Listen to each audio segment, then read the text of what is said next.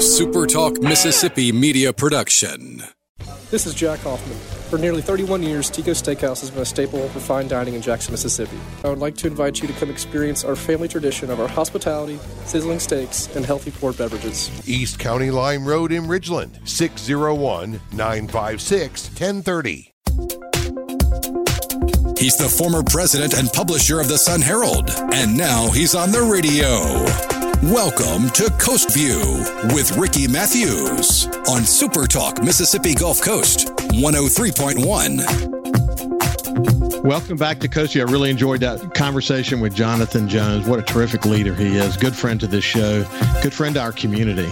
Anyway, let's shift gears now and move over to my friend, Laurie Jackson, who is a missionary in Western Ukraine, a great friend of the show, a good friend of mine, and someone that I have a lot of admiration for. How you doing, Laurie?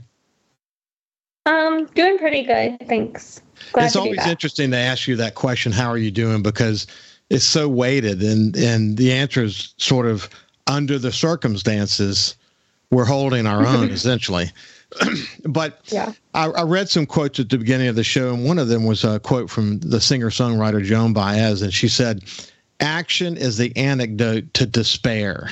Action, and that's true in places like coastal Mississippi after something like Hurricane Katrina.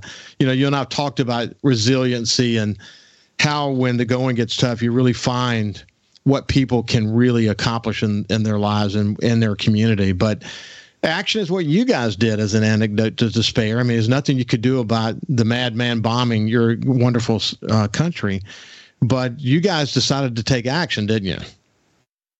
Absolutely. And I think so many Ukrainians at the very beginning were ready to be mobilized in all sorts of different ways because they believed in their country and they wanted their freedom. Laurie, one of the things I want to make sure people know is that the bombing of recent times, we know that they have been aimed at key infrastructure all over the country. And what that is required is rolling blackouts and all kinds of unique approaches. What I've been impressed, incidentally, is that if a power station is bombed, how quick Ukraine goes in there and rebuilds it. It's amazing how fast that happens. Huh? Ukrainians are super innovative. And so when a problem arises, they're going to approach it from all sorts of very creative points of view. And there's always someone who's able to help get things back up again. And I think that's part of their innovative spirit. It is incredible because when you think about the kind of bombs that are coming into your country and one lands on a power station or a power plant or whatever it might be, you think it's lost. But Ukrainians don't look at it that way. Ukrainians says, okay, what do we got to do to fix this? And you've got the infrastructure in place to go deal with it. But what that means for you is that you're actually on a generator as we speak. Talk about how these rolling blackouts have affected you.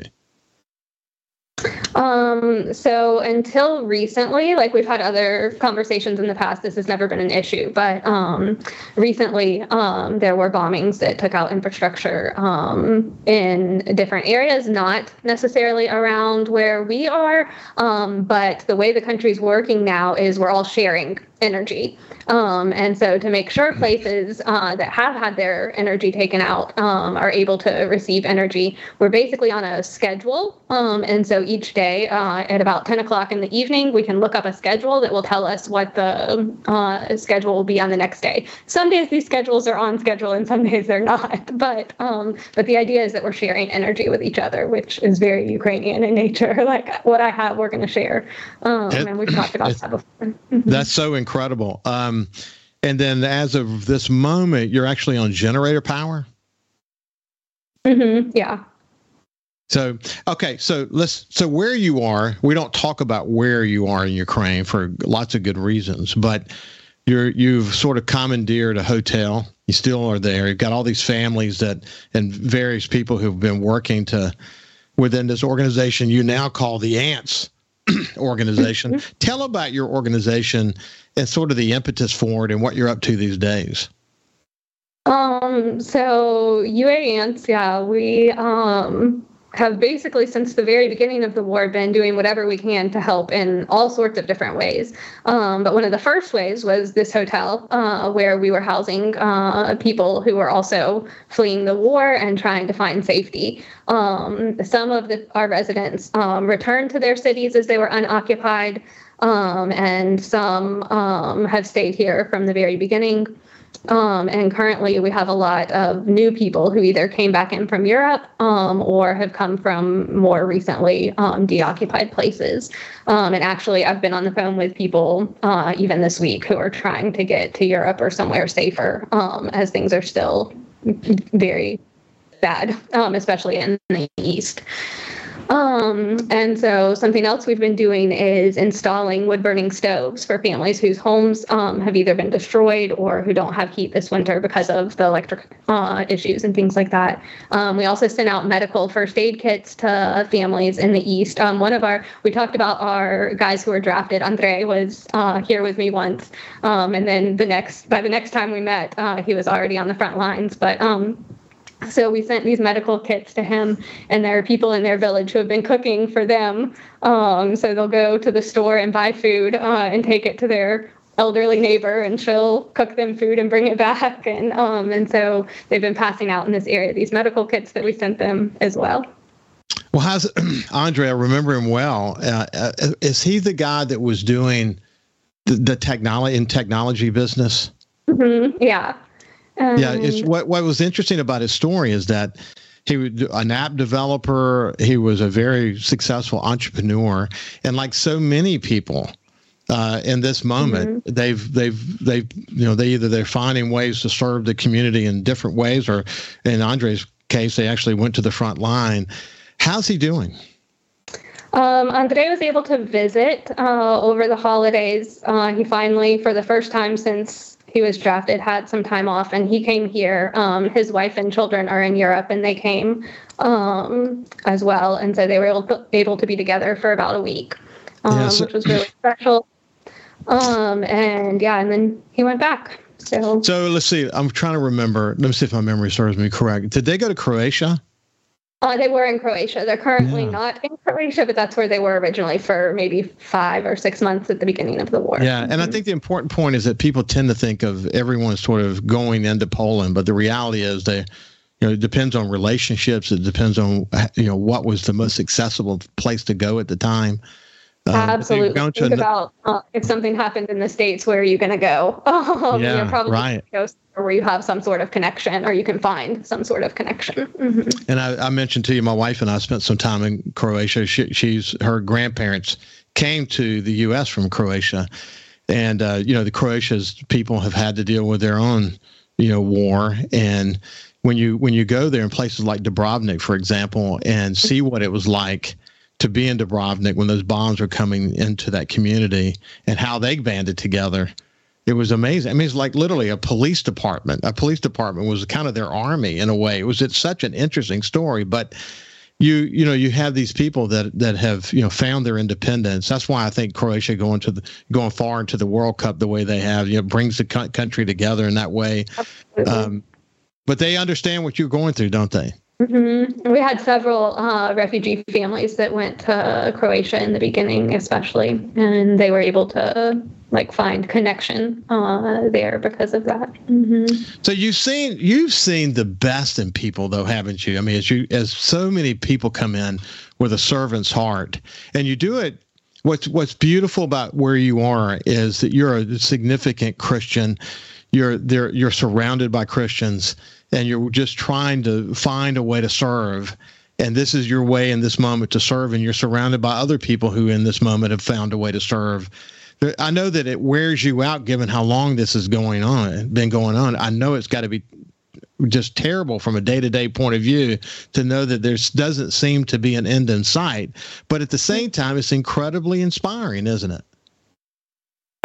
It's incredible to watch the people around you just find ways to serve and do whatever they can where they are. One of our moms who's here, and she all the time is either doing something with the kids or just very active. And one day she came in and said, we're going to make these, and they call them in Ukrainian trench candles. So it's basically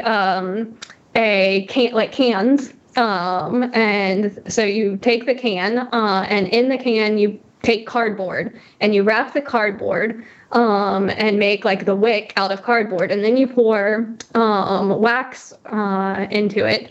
And then the guys can use these on the front lines in the trenches for heat, for cooking, for all sorts of things. And so she got the whole hotel into doing this. And our elderly people are cutting cardboard and rolling it. And one of our elderly ladies, she walks around the neighborhood looking for cans and always bringing big bags of cans. And she says, look, I brought cans. And it's just, I don't know, it's incredible just how did I remember that you posted a picture of that on the UA site, and I just saw all these cans, these candles, these homemade candles, so many of them. How many have you done? I don't know, a lot. I remember when we first started doing them, someone said, how many can you get me? And I said, I don't know. And he said, 50, 200. And that week we did 200. So I don't know how many we've done altogether. But. Thousands, I'm sure. Hey, we're visiting with my dear friend, Laurie Jackson from Ukraine. And when we come back, we'll talk more about it. I'm curious about impact on families and children and how they're working so hard to try to keep their, the children in some kind of educational process, all these challenges. We'll see you after this break.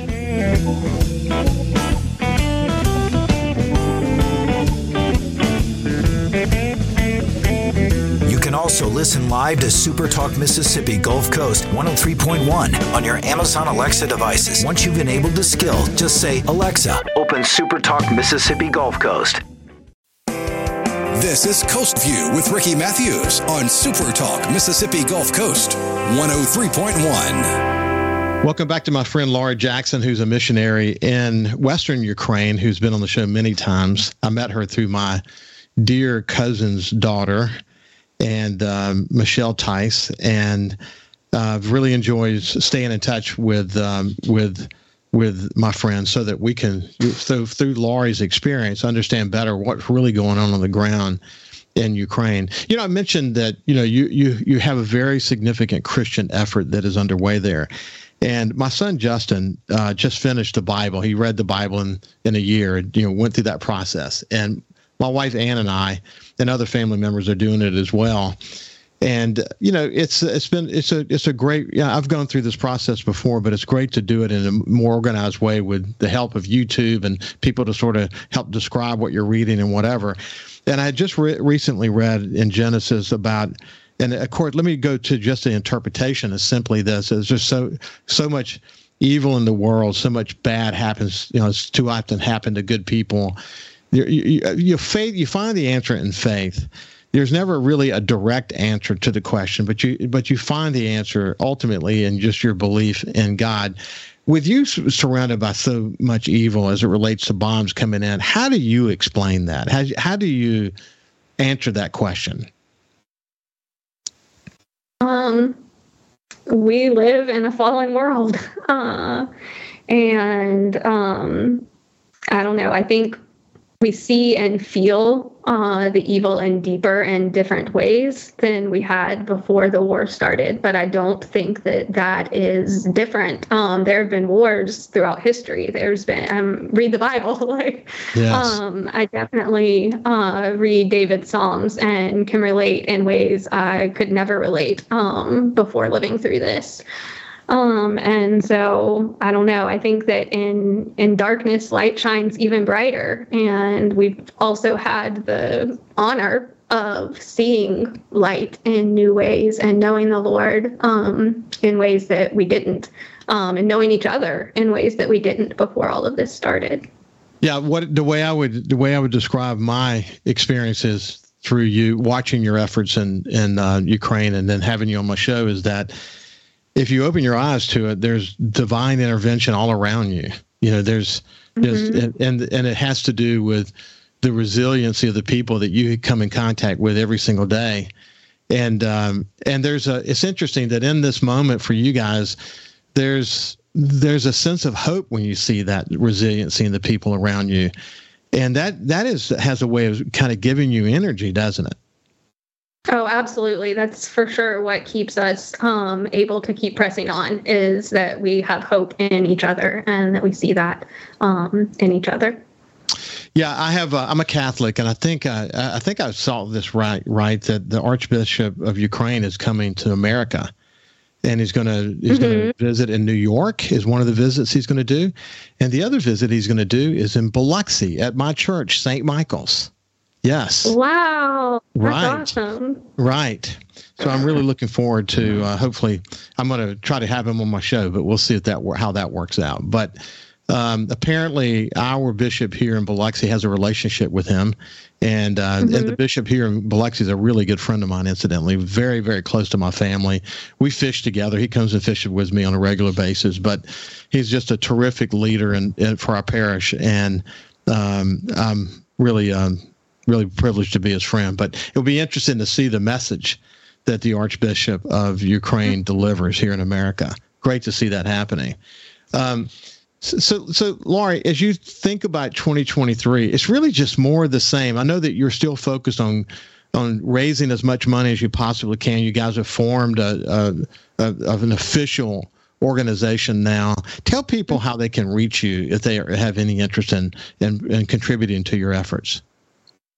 First of all, if we're talking about 2023, for us, I don't know, we talk all the time about how our year sort of started on February 24th, 2022, and it won't end until victory comes. And we just feel like life is going to look exactly what life looks like. And there's not that new starting over feeling that you would have. But so we'll keep doing what we're doing and finding ways to help and waiting for victory to come. But so you can find me on Facebook, Laurie Jackson, or our organization. You can donate through PayPal and to Loritchka, LORITCHKA @gmail.com. And when someone gives to your organization, you guys take that money immediately and use it to help soldiers on the front line, to help families, to help children. It comes in so many different forms, but you're literally on the ground there making every dollar make sense. Yeah, part of what's special about us is that we don't have a lot of overhead fees or things that we're trying to do. Everything goes straight into what we're doing to help bring us closer to victory. Mm-hmm. Yeah, bring us closer to victory. I love the way that is said. It's unfortunate that you're in the position that you're in, but as I said before, there's something incredibly inspiring about what you're doing. In some respects, coastal Mississippians feel it, and Mississippians feel it. We're resilient in so many different ways. We've never experienced exactly what you're going through, but we know what it's like to have to find action and despair, and certainly that's where you are today. And you do it with within a religious framework that helps you sort of bring hope to every single day, in spite of the fact that you have to be surrounded by so much evil. But God bless you, my friend, until we meet again. Thank you for having us. You bet, Laurie. This has been Laurie Jackson, my missionary friend from Western Ukraine. Have a great day, and we will see you tomorrow. Follow Super Talk Mississippi Gulf Coast 103.1 on Facebook. Facebook.com/SuperTalkMS Coast 103.1. A Super Talk Mississippi media production.